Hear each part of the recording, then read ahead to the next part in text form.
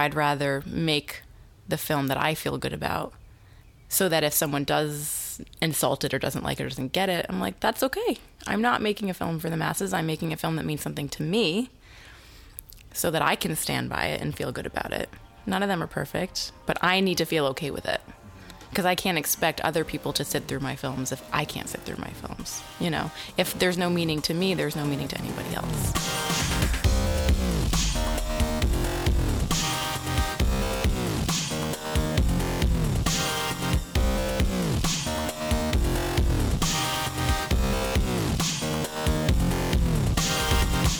You're listening to Inside Acting, a podcast dedicated to demystifying the inner and outer game of success in the entertainment industry. I'm Trevor Algatt, and coming up in episode 243, I sit down for part 2 of my chat with actress and filmmaker Sofia Savage to continue the conversation about turning adversity into art.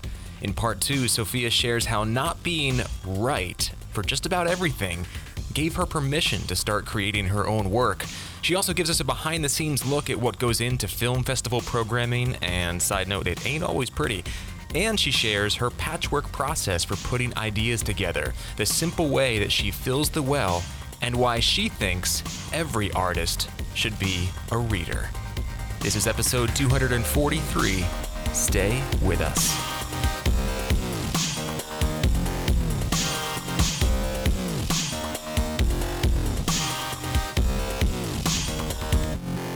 This episode of Inside Acting is brought to you by Rehearsal Pro, the next newest version of Rehearsal that is finally out in the iTunes Store, and you've heard us talk about it many times on the podcast. I am swearing by it. It is getting me through a lot of these meetings. So if you want to learn your lines, be off book for your audition, explore your character, and make stronger choices, and do a whole lot more, check it out at rehearsal.pro/IAP. That's rehearsal.pro/IAP, the app built by actors for actors.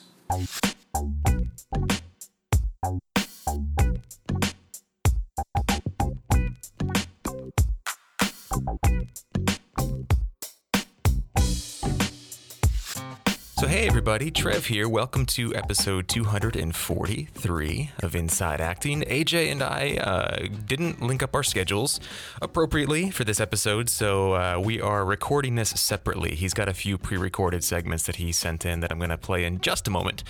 But before we dive into that, just a couple quick announcements. First off, big hello, welcome, hug, high five to our newest member in the membership, Yolanda Porter. Yolanda, welcome. So thrilled to have you as part of the inner circle of the family now.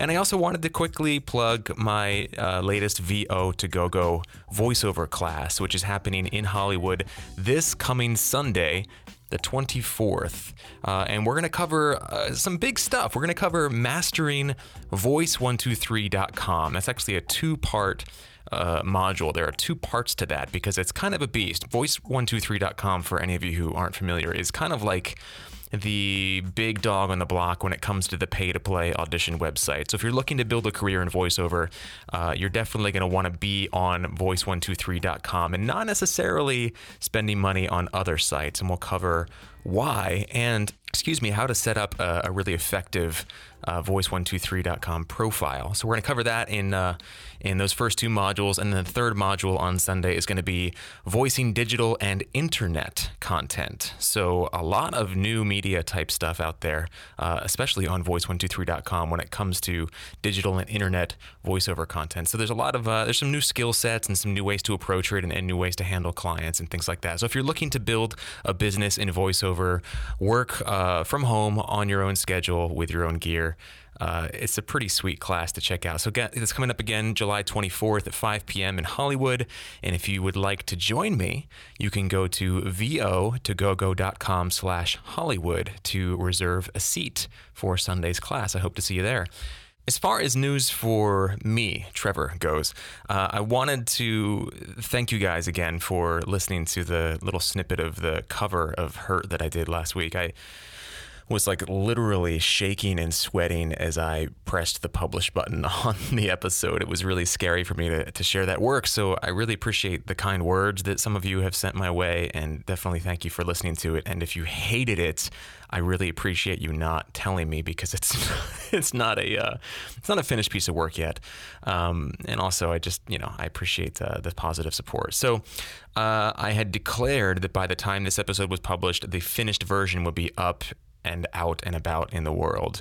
And that's actually not the case. And I just wanted to kind of explain why. I've been putting a lot of time into it. I've just been like in that freaking world nonstop these past couple weeks. And the song is about 85% of the way there. I'm enjoying the crap out of working on it.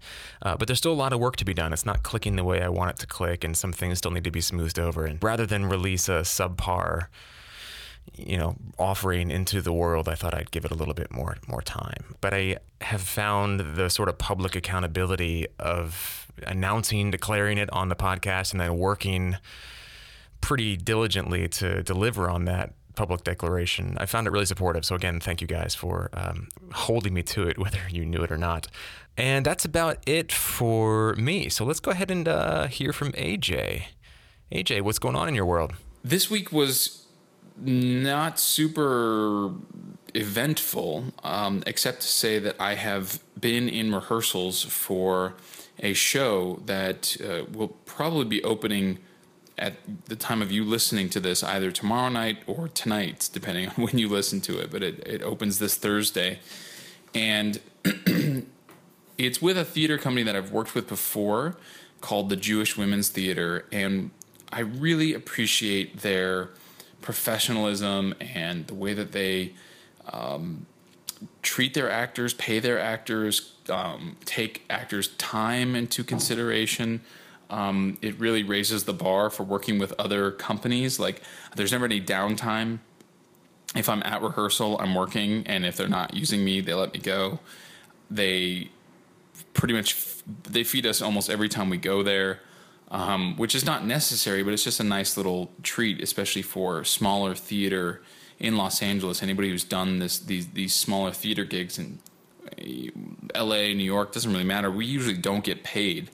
And while I'm not getting paid for rehearsal, like I said, I am getting fed. And then when I do the shows are, I think they're like $50 per performance, which is 5 times as much as you would get if you were just doing any other 99-seat theater production in LA. And the other thing is, we talked last week about, that quote that we are still unsure of who to attribute it to, either Will Smith or LL Cool J, who said, be ready so you don't have to get ready. I've been really antsy and itching to get on stage or get in front of the camera or do something. And we're very, big on the DIY stuff, but I've prioritized other things in my life, and opening up the space to do something like this and being on stage again. They basically do these, what they call salons. They're sort of like staged readings. So I'm holding a book the whole time, but the work is still there, and it's a very specific work, and it requires, just as much vulnerability and command of language and everything else that any other theater piece or acting challenge might require of an actor. And I'm just realizing that being involved in something like that again, I already knew that I had a hunger for it. I'm realizing just how hungry I was in being involved with this, and also just realizing that part of the reason that we get to be doing stuff, anything DIY or otherwise, is so that we're not super cold when the next opportunity comes along. Now, I've been, lucky enough to get a lot of auditions recently, which is one way of preparing for the next audition, is to actually have an audition or meeting. But there's nothing that can replace experience, like doing the work, experiencing the work, the conversations that I'm having with the director, knowing, what I'm bringing to the table, what choices I'm making, and how they're coming across, and having the director give me feedback on that. Just the simplest things, the feedback that you're getting from the director can teach you a lot about how you're being perceived. So anyway, I just wanted to share that experience as being my sort of big learn from the week. Oh, and if you want to come see the show, it's running for 2 weeks with a possible extension for another week, and it's at jewishwomenstheater.org. And if you cannot afford the ticket, of course, if you're in Los Angeles, if you cannot afford the ticket price, they do take a couple of volunteers every night to kind of set up and break down, and you'll get to see the show and eat and hang out, and so could be fun, could be worth it. Anyway, check it out if you want to come see it. That is so awesome and so true. First of all, congrats, AJ. AJ just kind of told me about this or gave me a flyer like a couple of days ago, and I was like, hey, you haven't talked about this in the podcast. And he's like, well, we haven't had a chance to. But I do want to say I've seen some stuff at Jewish Women's Theater, and they actually do some really, really good work. So I'm really stoked to hear that you, AJ, are involved with them. And you're so right, man. There's nothing that substitutes actually doing the work. And this comes from somebody who loves to read about things, who likes to, like, what's the saying? You can't pay somebody to do your push-ups for you. You're not going to get stronger by reading about how to do push-ups or talking about how to do push-ups. You got to actually go and do the push-ups. So I think it's really true. Sometimes I wonder if this podcast occasionally has become a sort of avoidance mechanism for me, and not avoidance in terms of like, running away from something, because I'm clearly not. We're producing an episode every week, but avoidance in terms of like, well, it's a great way to just talk about the work and feel like I've gotten I've scratched the itch. So you're absolutely right, man. That's a really good point. I just want to highlight that you want to be ready so you don't have to get ready. And that comes from doing the work. And on that note, because I know a lot of actors are working, 1, 2, 3, 4, 5 Thrival jobs a lot of the time, and they can't always spring for a couple $100 a month for an acting class. Here's a great thing you can do. I'm sure most of you guys already know this, but I'll go ahead and just say it. Get involved with a play, like the Jewish Women's Theater stuff, or find a theater ensemble or a theater group or an improv group or something that is free to join or very low cost. That conversation about paying dues to theater groups is a whole other thing that we won't go into here. But if you find a group that you can do work with like that, you can essentially get free acting classes most nights of the week just by virtue of being in rehearsal and working on a script and working with other people and getting ready to put on a production and working with a director and taking direction and making adjustments. I mean, that is really, really invaluable. There is something to be said for cold reading classes and improv classes and things like that, but being involved with the production, you're essentially doing the work rather than taking a class about doing the work. So I think that there is a time and place and absolute necessity for class, but a great way to get class for free, so to speak, is to just go do plays. Of course, you can produce your own work, but I really enjoy the collaborative nature of putting on a play. I enjoy the deadline-driven nature of putting on a piece of work, knowing that it's going to be you on that stage with an audience just a few feet from you, and if you suck, it's all on you. It's not like a short film that you can kind of sweep under the rug if it blows, or a web series or something that you can just sort of forget about. Having a play where you're in the same room with people and you're doing work for them, I think can go a long way towards just, cutting your teeth, getting your training wheels off and showing up. So good point. I think there's a real lifelong lesson in there, he said modestly. Support for this episode of Inside Acting also comes from vo2gogo.com, the award-winning voiceover training system that you guys just heard me talk about, and winner of Backstage's Reader's Choice Award for Best Voiceover Training 4 years in a row. Visit vo2gogo.com/start to get access to a free Getting Started in Voiceover online class that'll help you kickstart your voiceover career and add voiceover to your acting portfolio. That's vo2gogo.com/start. Okay, guys, that about does it for the first part of episode 243. We have a really nice backlog of listener questions, some really good stuff that I'm excited to get to, excited to dig into and talk about and hear AJ's take on, and really to sort of unpack and dissect and find some good ways to move forward with some of the things that a lot of you have been writing in with. So thank you for the questions. Some of these go back a few weeks, so if you have written to us and we've responded and said, thanks, we're going to talk about it soon, just know that it's here.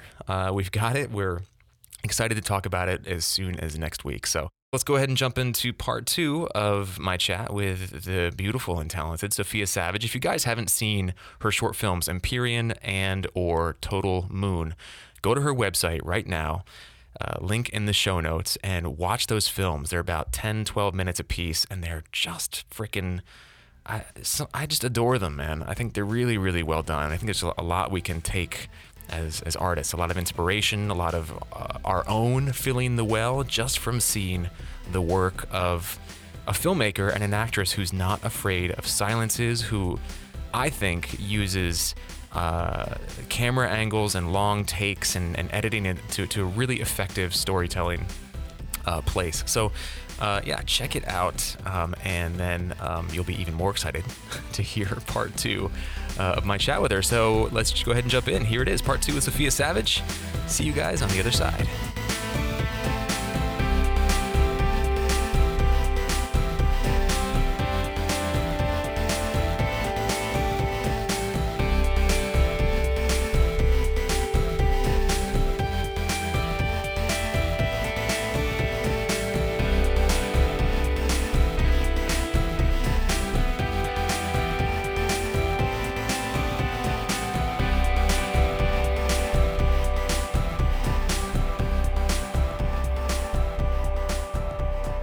In my mind, there are essentially 2 different main approaches to a successful career in the entertainment industry. And one of them is to kind of really focus on being a hired gun, being the actor who can take a piece of copy or, text and just really own it and make it their own and be something and, hire me. I'm a great actor. I hear you're looking for actors. And the other sort of main approach is to just say, okay, I can do that, but I'm really going to focus on telling my own stories, on making my own work, creating my own doorway that I can walk through. And it seems that's your approach, it seems like, most of the time. Oh, man, I don't know if I have an approach. But stop me if I talk too much, but I'll try to answer this question in a roundabout way. I would love to just be hired to do something, to like execute a role and get paid for it. That sounds really nice. But I am not that girl. I've been trying for years, and whenever I go for that kind of thing, like the guest star, the this role or the that role, like the kind of easy put it on your resume stuff, I get great feedback from casting directors. I'm always saying to my agents, like, give me feedback, even if it's bad, because I want it, But they're always like, they loved you. You're great. You look too young, or you look too old, or you look too young, but you sound too old, and you don't look American enough, or you're not exotic enough, you're too sexy, you're too pretty, you're too weird looking, it's just, there's always something. You look too much like the casting director's your eyes ex. are too green, your hair is too dark, your arms are too buff. It's like, there's all these arbitrary things, and it's never, you're a bad actor and they didn't like you and they thought you were terrible. That would actually be more useful, but I'm sure you know this too. It's like, as an actor, the reasons why you don't get something are often really silly, and you can't take it personally, because what makes you wrong for one thing makes you right for something else. So after learning this, after a couple of years, it just seemed like, okay, it's not that I'm a bad actor, it's that I'm just a hard category. It's hard for me to fit into one of these categories. So if I want to act, I'm going to have to find my own opportunities. And when I made my first film, it wasn't so much about making a role for myself. It was really about telling that story, which was about my father, and about directing something, because I had directed some theater, and my focus in college was writing and directing for film and theater, but it was not something that I thought I had permission to do. So I kind of, after losing my dad and having this story, I was like, wait, I'm not going to get permission from anybody. I just have to do it. And I should be the one to act in it because it's my story anyways. And this is a good role and I understand it. So why would I give it away to somebody else? And then that whole experience changed the game for me. Yeah, you've gotten some great sort of feedback from that. You've gotten to a lot of film festivals, won a bunch of awards. I got a little bit of kudos for it. It's a tough thing to program in festivals. And I have very few positive things to say about festivals in general, so I'll try to say what I can positively. Well, why is it, let me stop you there, why is it tough? Why is it a tough thing to program? In my experience, I wrote for IndieWire for 3.5 years, so I attended a lot of festivals and covered a lot of that stuff. And it's kind of from that perspective, I think I have a kind of a different understanding of how festivals work, how the industry in general works, which has kind of made me a little bit bitter, but also helped inform me and kind of see things more clearly rather than just feel like I'm going crazy. Festivals do not necessarily program the best films. In fact, they often don't. The people choosing them tend to be a very small group of people, if not one person, and often the first round of people who are screening films, when it's just like, you know, they have 10,000 submissions, and the first round, there's just volunteers in the community wherever that film festival takes place. And if they don't happen to like your film based on their own personal preferences, you might never have your film seen by an actual programmer. And even if you do, that programmer is still just a person who has their own likes and dislikes, and they have their own kind of quotas to meet, and they have to fill the seats and make the festival some money back and all that kind of stuff. So it's very political.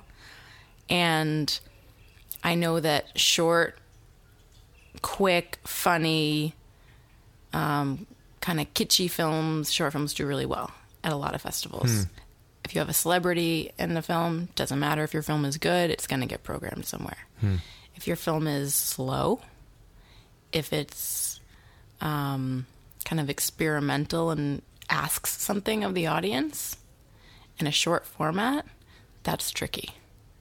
Because if you sit down for a 90-minute block of short films, and most of them are fun, easy, they make you laugh, there's a hot girl, there's a funny joke, there's some blood, there's kind of these, you know, these cliched things, but things that people like to see. Trailer stuff, basically, Yeah, if you have a couple of those played back to back, it gives the audience, or generic, you know, audience, what it wants. None of my films do that. My films are not necessarily enjoyable to watch. They do not stick some kind of meaning at the end. I think they're asking more engagement from the audience, and they're the kind of films that you need to think about.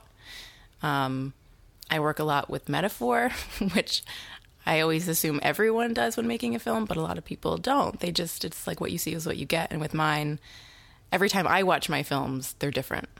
So I think to just kind of fit it into the middle of a bunch of other short films, it's tricky. And I understand, as a programmer, I would have a hard time programming them too. So I totally get it, but I also refuse to pander to a generic audience that won't even remember my film. So I'd rather make the film that I feel good about, so that if someone does insult it or doesn't like it or doesn't get it, I'm like, that's okay. I'm not making a film for the masses. I'm making a film that means something to me, so that I can stand by it and feel good about it. None of them are perfect, but I need to feel okay with it. Because I can't expect other people to sit through my films if I can't sit through my films. You know, if there's no meaning to me, there's no meaning to anybody else. Right. But if one person in an audience who happens to be at the screening that my film is playing in, if they connect to it and they come up to me and say, oh my God, like, me too. Like, me too. Like, I know exactly, that was like exactly what happened to me. With the film with my dad, my story's very specific, but I told the film in a way where there's enough space for other people to put in their own story. Exactly, and yeah. connect to it, which with a film like that, I think it's just what I appreciate in films. So that's kind of one of my guiding forces, is like, if I appreciate something in another film, then as an audience member, I can give the same gift to my audiences, meaning I like when I have to figure it out. I like having to engage, having to think about it, having to either watch it multiple times or just think about the multiple meanings that could be there. Mm-hmm. So they're not for everyone. Not everyone likes weird, slow foreign films. Mm-hmm. I do. So I know that because of that, the way I make a film, not everyone's going to like it. But the people that do are really going to appreciate it for reasons that are a little bit more elusive, but to me more satisfying. So all that said, why did that answer any? I don't even know what the absolutely question did. was. Absolutely did. And I love that. And I actually want to ask about your Sure. creative process. Sure. But before we get there, why don't you like film festivals? It's not that I don't like them. I think I know people who have had one short film go to a film festival and it's successful and they win an award and they get funding for their feature, or they get written up in, an article online or something like that. None of that's happened for me, and that's fine. But there's some issues with how festivals are run where things get lost. Things slip between the cracks. I'm not necessarily saying it's me, but I've seen other films where it's like, my shorts have played in other blocks with other short films, and I see one, I'm like, this film is incredible. Why is this film not going to more festivals? Why aren't people talking about it? Why is no one interviewing this filmmaker? The best films and the most talented people are not necessarily the ones who get any attention. So I feel like after going through this several times with some short films and feeling, not that they're perfect, but that they're good, that they're worth seeing, it's a flash in the pan and it's gone and no one cares. That's part of the business. People don't have to give a damn. But as an entity, a festival should have some responsibility to holding up the films that need support. And I don't think that's what's happening. With 10,000 submissions, I would imagine that can sometimes be a conservative number. How would that be possible? It's not. They're not set up to do this. Yeah. They're not set up to truly support independent filmmakers or find independent filmmakers. That's just not. Yeah. I'm sorry, but there's very few film festivals who have total transparency and integrity with kind of what their motto is or their mission statement. Part of me feels like that's just a really great way to make money. It is. I'm not the only person who feels this way. People can go out and find articles and studies about this. There's way more festivals than there need to be. Yeah. They're a way for people who love films and partying with filmmakers to get money through submissions and then throw parties and, they'll play the films that they want to play, but they'll take submission money from anyone. Why wouldn't they? Yeah. And I'm not saying they all should disappear and they're all bad, but just like being an actor, being an indie filmmaker, this industry, you are the blood that this vampiric industry feeds on. And that's very dark, but it is, I think people need to know that, because if you're not playing the game, you're going to get played. And I don't really want to play the game at all, but I want to know what the rules are, so that if I choose to engage, if I choose to submit my film, I'm not paying $80 blindly thinking I'm going to get into Sundance when I know for a fact I'm not, based on numerous things, So I'm a fan of being educated about the things you're doing. Find out the information to protect yourself from being taken advantage of. So basically do your homework. Do your homework. And you're not entitled to to anything. It's not like, fuck these festivals, my film's better and I should get to go. No, you're not entitled. Not everyone should be making movies. Not everyone's movie needs to be seen. That's just not how the world works. It's not how the industry works. But if you want to compete and try to get your film seen, do your homework. Know how hard it is. Know that you're probably going to get rejected a lot more than you're going to get accepted. That's just, and if that's not okay with you, then I don't know what to tell you. I mean, I'm flattered to even have the opportunity to talk about this stuff because I feel like I'm still pushing a giant rock up a mountain. People should not enter in blindly thinking it's easy. I have people come, younger people.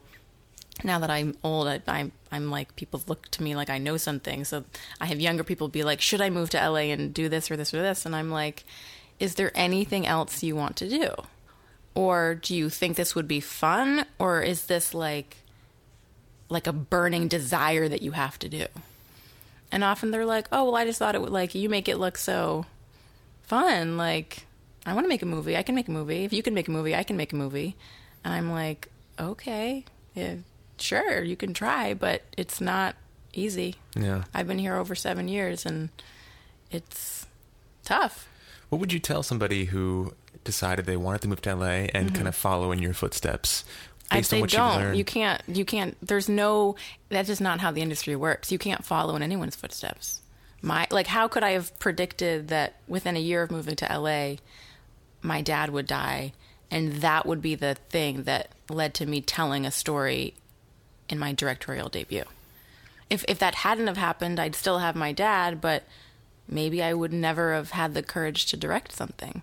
So I don't know what my footsteps are. It's still unfolding. The path is so winding and mysterious, and there's so many choices along the way, and it's a great adventure if it's truly what you feel you want to do. But I'd be cautious to be responsible as like the person people are looking to as an example of success. Success has nothing to do with any of that stuff. It doesn't have to do with the film festivals, or it's entirely individual. So for someone to model their happiness or success or their plan off of me, I think is just foolish. I just know that for me, it's never helped to look to someone else's path and be like, I wanted to be just like that. Because I'm like, that's an entirely different life. Sure. I can't even imagine the complexities of what I don't see. Right. Yeah, I think it's, part of what we try to do with this podcast is sort of hone in on the commonalities that people have on their way sort of into and through this industry. Right. So that said, I'm curious to hear about your, not like routine, but like, how do you go about taking an idea from sort of, inception all the way through to film? And do you have a writing routine or any sort of big things that you found, this works for me? Mm-hmm. I'd say, to me, it doesn't feel like a routine, or it feels like there's no order to it. But more recently, I've started to notice like there are patterns to my creative process, even though I've kind of thought that it's just like magical and it just kind of happens. Like, the reality is that, at least if we're talking about like films that I've written and then directed, it starts as a combination of like little ideas of like a scene that takes place here in this environment with this kind of character, just like little things like that. And maybe I'll just start writing them down somewhere, and maybe they don't relate to each other at all at first, but just images or dynamics that were sparked somehow. Maybe I see people on the street and they're doing something or saying something, like a line of dialogue, and I'm like, that's a great line, or I'll be reading a book and some paragraph triggers some idea or concept. I read a lot, which for anyone listening that does, just anyone who's a human being should be reading a lot, period. Like, agreed. A book, 100%. like an actual real book. Go to Amazon, pay the $3.99 for shipping for the old books, and as a human being, you owe it to yourself to read and to be informed about everything that's come before you, if you plan on surviving in the future. Amen. So I read a lot in my like downtime when I'm like between projects or ideas. I read a lot because you need to fill the well, and that's one of the best ways to do it. I also I feel like all of that stuff coincides with whatever I'm dealing with, like in my emotional, personal life just as a human being. And I tend to do just like journaling, just kind of free form, just write it down and stuff. If I'm like, I can be very intellectual about everything and very analytical, and it's helpful for me to just get it on paper sometimes. Like, okay, Sophia, you're just like running the same ideas in your head and it's not productive. Just write it down. Just like write a bunch of stuff down. Doesn't matter what it is. No one's going to read it. Just write stuff down. And that just kind of helps let stuff out, lets ideas out. And at some point it might start connecting to these larger themes that I'm either reading about, thinking about, drawn to in film or art or something, and just themes start to emerge. And this could be over a couple of years, a couple of months, but it's definitely a combination of my personal growth or the thing that I'm struggling with or the question that I'm living with. There's always something, right? Like there's always something as a person you're like, that's just overwhelming you. That's like kind of challenging you all the time. And that's fine. That's what it means to be alive. That's conflict. We need some conflict to think about things and to come up with new ideas. So it starts as being very much about me, like what I, Sophia, am going through, but then I'll notice how it relates to some broader pattern I'm attracted to out in the world. And I'm like, oh, that's why I'm interested in this idea. It somehow relates to my personal journey. So that's when things start to get kind of electric and you can tell something's coming. And I feel like the stage is to take all the themes and ideas from out there and apply them somehow either to me personally or to some character that represents kind of the question I'm dealing with, the struggle I'm dealing with. And then things start to merge and a story starts to come. Sometimes I start a script and I don't know where it's going, and sometimes I know exactly where it's going and I don't know all the components, but they kind of come over time. And yeah, I guess each one, that's kind of the pattern, but for each thing I've done, it's been a little different every time.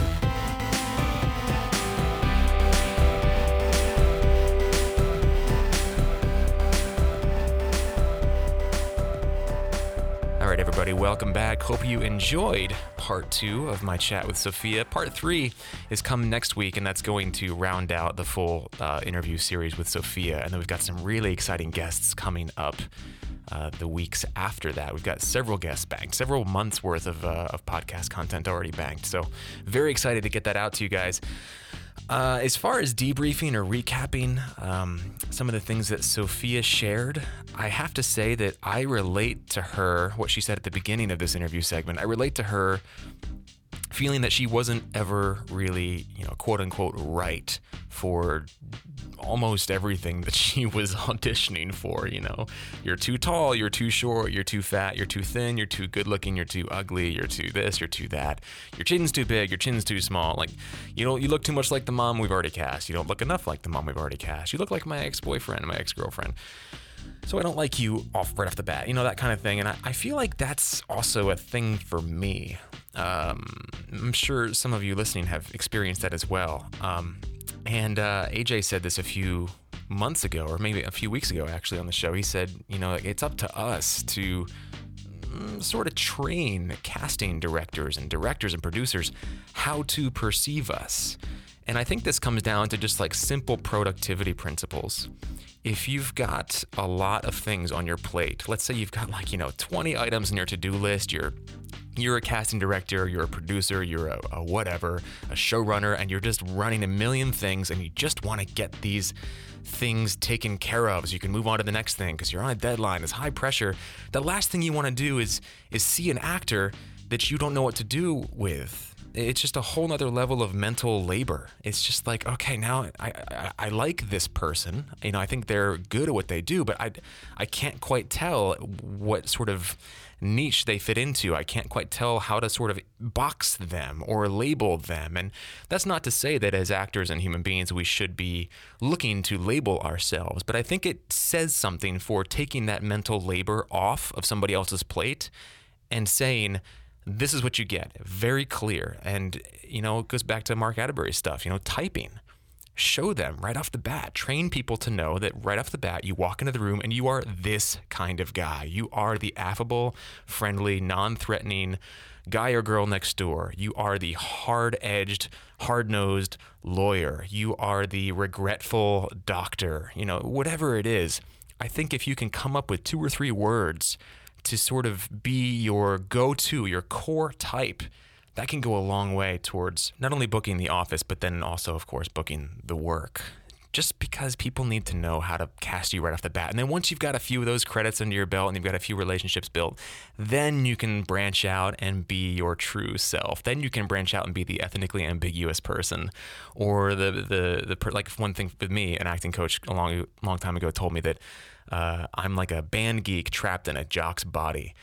It sucks. It's frustrating. I'm like a sensitive, cheesy poet artist who loves animals, but when people see me walk in the room, they're like, jock frat guy. I already don't like him.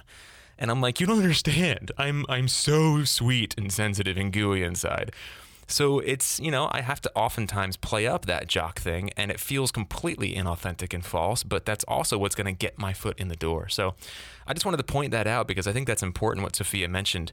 And if you just feel like that's not the path for you, you know, showing up and trying to be something that you're just not, if that's not your thing, then make a couple films like Sophia's doing. Make beautiful films, pour your heart and soul into them, and then show people, this is who I am. This is what I can do. This is the attention that I bring to the world and share through the work that I do.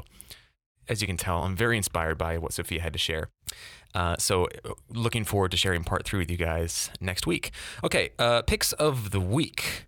So I'll go ahead and jump in here first. My pick of the week is a great new podcast that just came out with their second season. They've just started their second season, and it's called Invisibilia. I actually discovered this from our previous producer, Nelson, who lives up in San Francisco now. But he sent out a tweet that said, like, oh, I'm so glad Invisibilia is back. And I started listening to it, and it's really, really good. They describe it as being about the invisible forces that control human behavior, ideas, beliefs, assumptions, and emotions. And it's a really fascinating trip down the rabbit hole. If you're looking for a great podcast, each episode's about an hour long. If you're looking for a great podcast that really examines all the different ways that people can process the world based on frames of reference and the stories we tell ourselves, and how reality isn't always reality. It's shaped by these different things. Check it out. Invisibilia, there's a link on our website to the NPR page for the podcast, as well as an iTunes link. And AJ's pick of the week. My pick of the week this week is a film, an animated film, that is currently on HBO Now. If you don't have HBO Now, you can get it on iTunes, or, you know, I don't know, go and... Do people still go, I guess Redbox, do people still go out and rent videos? Is that still a thing? Anyway, it's called The Book of Life, and it is a just gorgeous, gorgeous film. I watched it the other night with Jasmine, and I watched it together, and we were so taken aback by the specificity of the animation or the art in the film. And it's also very funny. Like I found myself laughing like every few minutes, sometimes even faster than that, like every other line being like a really funny laugh line. But the whole thing, you know, I don't want to spoil anything necessarily about the movie, but the animation style is obviously immediate and very clear, and it's all in this Dia de los Muertos style of animation, the Day of the Dead. And it's by it was written, directed, animated, partially produced by this Mexican artist whose name is escaping me, so I'm literally looking it up as we speak. But while I look it up, I'll just talk a little bit more about the film itself. It was unlike any other animated film that I've ever seen because of the animation style that was used. And there's some pretty big stars in it. And I remember sort of seeing a little bit about it when it first came out, but it didn't really like... It wasn't in the zeitgeist, and I feel like the more people I can sort of bring to see it, the better. But his name is Jorge Gutierrez, and man, what a talented guy. Jasmine actually got the opportunity to meet him just the other night, and hopefully we'll have this guy on the podcast because his storytelling and the stuff he has to say about being an artist and persevering. And anyway, I don't want to give too much about him or the film away, but check it out if you can. The Book of Life. It's a gorgeous, gorgeous film. Oh, I'm so stoked to check that out. And by the way, AJ, number one, I would love to get him on the podcast, and I can't wait to see the film, and then get even more excited about having him on the podcast. And number two, nice Spanish accent there, man. You really knocked it out. Jorge Gutierrez. Beautiful. All right, well, that is Invisibilia, a great podcast to subscribe to and check out to kind of bake your noodle a little bit, and The Book of Life. Links to both of those on our website. That does it for this episode of Inside Acting, episode 243. Thank you for listening. Today's episode of the podcast was produced and co-hosted by me, Trevor Algatt, and of course, AJ Meyer. Jen Levin is our Rockstar production coordinator. Gidali Gubarek is our Rockstar marketing and web director. Deborah Smith is our Rockstar community manager. Timothy Patrick Waterman is our super rockstar director of public relations. He's been heading up our social media, and guys, we hit 10,000 Twitter followers. I'm really excited about that, and every time I look at our Twitter feed, I'm like, damn, Timmy is just really killing it, man. The guy knows what's up. He's even talked about possibly putting together a little mini course for our members about how to effectively utilize social media in your life and business. And I think that'd be a really valuable thing.